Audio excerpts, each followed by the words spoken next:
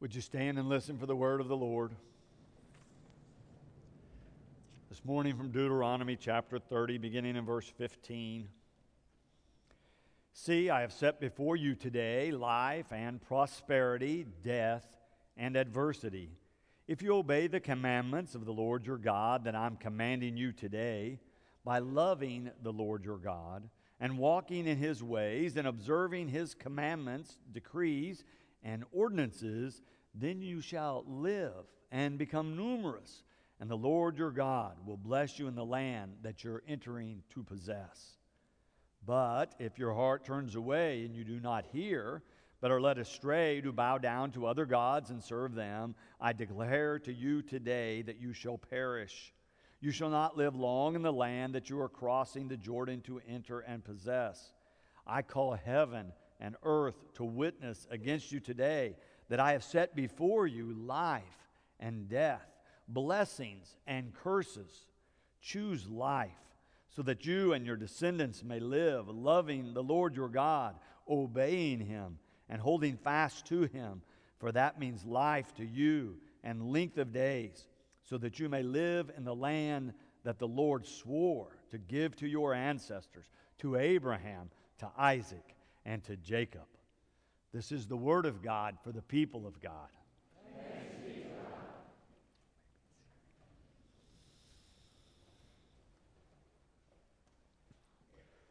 Reverend Kate Foster Connors was reflecting on this passage and thinking how this fits into our American situation in this century. She says it seems like to her that we have become a nation of choosers. We have so many opportunities to choose: large, small, medium, or supersize, conventional or organic, this color or that color, and about any product you can think of. And not just one or two, but dozens of choices. She says when she reads something like this passage from Deuteronomy, she begins to think and feel like this is almost un-American. To say, oh, there's just two choices. They're really clear. Choose God and covenant with God and you experience life. Choose any other thing and you shall perish. It's the way to death. She says she observes herself and people around her becoming uncomfortable when people begin to talk about curtailing one's choices, limiting or focusing what one can or cannot do. But she says in this passage, Moses is making it very clear that there are some important choices to make. The authors of Deuteronomy couch this passage we've read today as part of the final address of Moses. God has worked through Moses to free the people from slavery in Egypt. God has used Moses to lead the people through the wilderness these 40 years now, as he's shaped and formed them into a covenant community, a community of love and care for one another, in a covenant with God who loves and cares for them. But now they've come to the time where the people are going to cross the river Jordan and enter into the promised land, and Moses will not be going with them. But Moses wants them to remember who they are and whose they are and what it means to be the people of God and to live in covenant. So Moses reminds them that God has given them these commandments so that they might know life. So they might know the life that God intends, that they might know the life in its fullest extent as they live by the laws, the commandments, the decrees, the ordinances that God has given them. Moses is speaking in verse 15 and says, see, I have set before you today life and prosperity, death and adversity. If you obey the commandments of the Lord your God that I'm commanding you today, by loving the Lord your God, walking in his ways and observing his commandments, decrees, and ordinances, then you shall live. Do you notice that if-then quality in the passage? If you choose this, then this is going to happen. If you choose this, then this is going to happen. You can choose life and blessings and prosperity, but that's not the only choice. Verse 17, but if your heart turns away and you do not hear, but are led astray to bow down to other gods and serve them, I declare to you today that you shall perish. There are many choices, but they are not all the same. Oh, there are many choices. We are given free will. We have the opportunity to choose a way to go, or to choose another way to go, or choose another way to go. But the wisdom of Moses says all the choices are not equal. There's danger in the freedom we have to choose.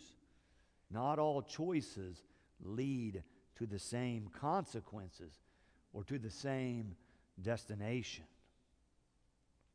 Most of us have had the experience, probably all of us have had the experience, where we made some decisions, made some choices, went down a road, and then in hindsight decided that wasn't the right way.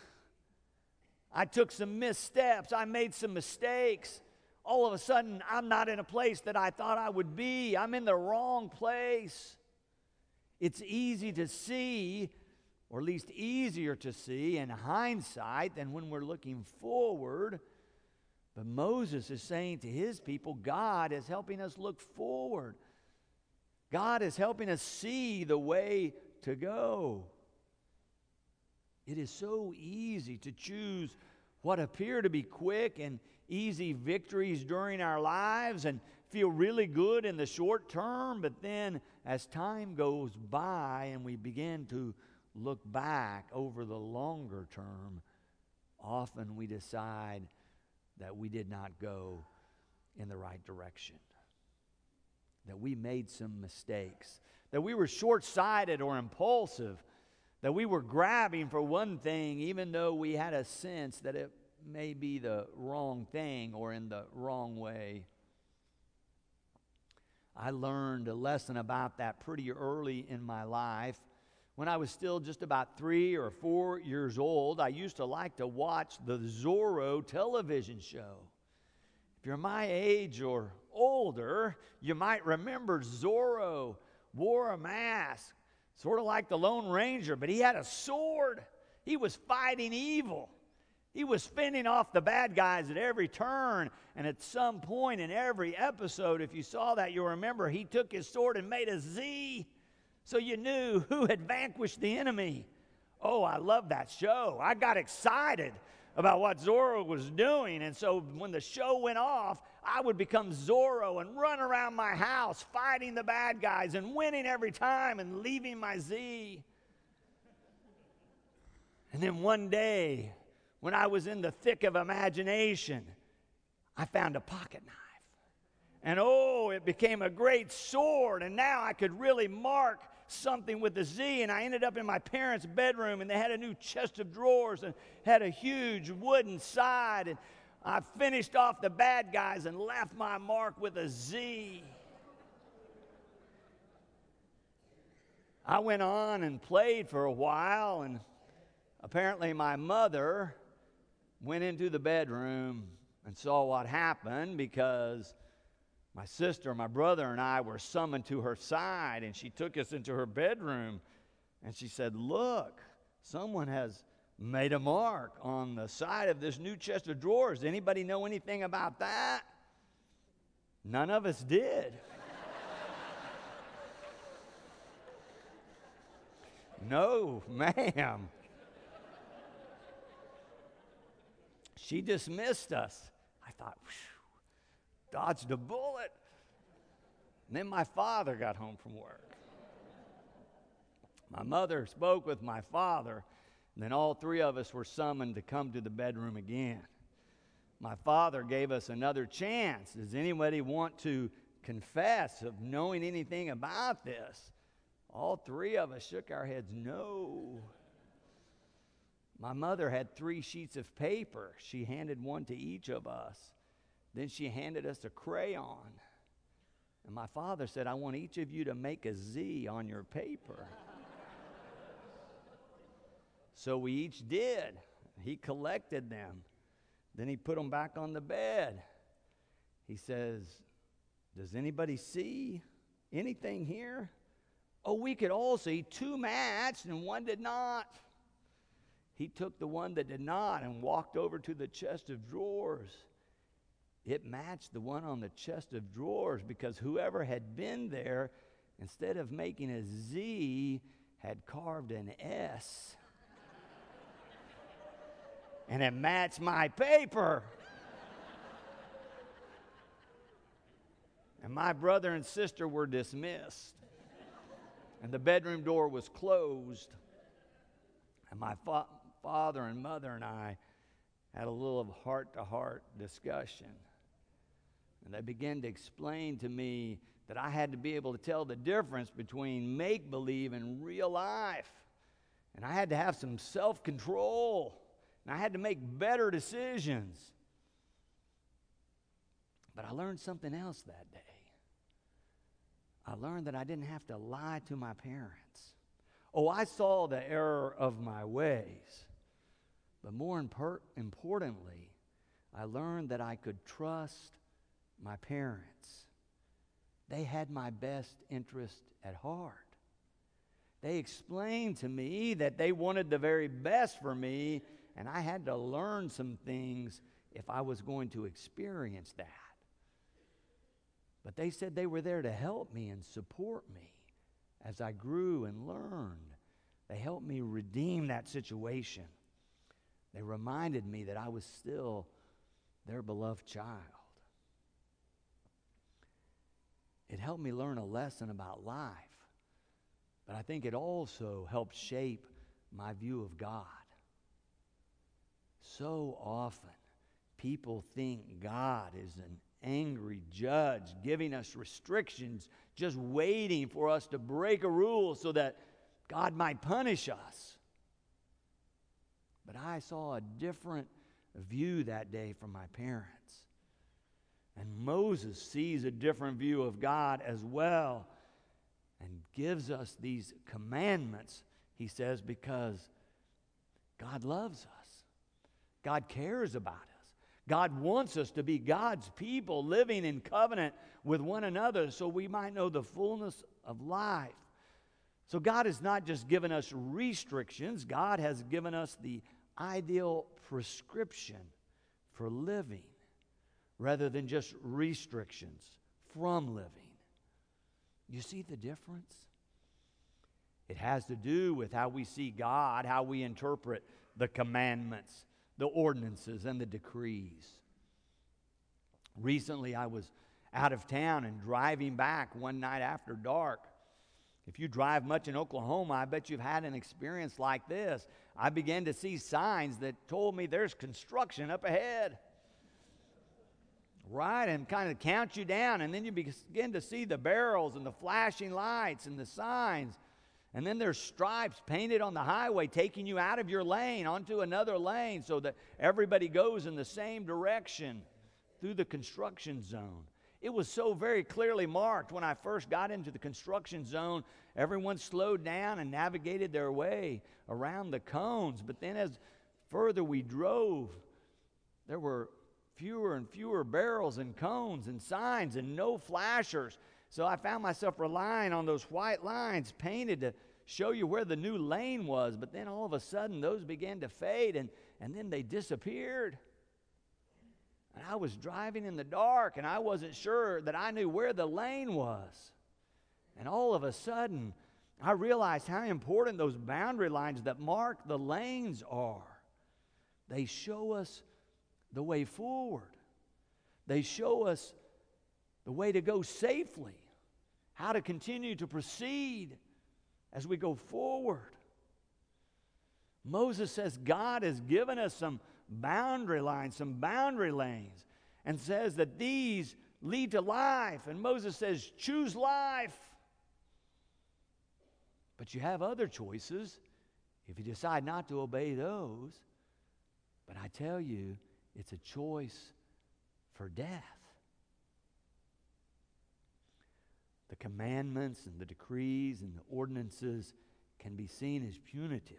They can be seen as restrictions, but they could also be understood as prescriptions for life. Prescriptions for life. Oh, we have a choice to make, Moses says. We can obey or disobey. But he says they're not of equal value, and they will not take you to the same conclusion.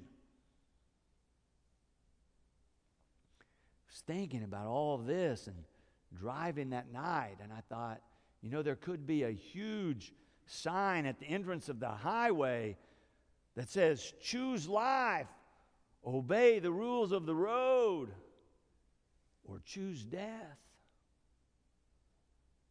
Our highway signs are not usually that stark. But we know what happens when we cut across the lines that keep us in the correct lane. We know what happens when we don't pay attention to the rules of the road, and we know that it can lead to death. And Moses says, choose life. Obey the commandments. It's a covenant of love that God has offered to us. It's out of God's love and care for the people, for all of humankind, in fact, that we've been given these covenant commandments, decrees, and ordinances as the way to the best life ever. Your life is not one on a dark highway where you're all alone. No, Moses says, God is with you.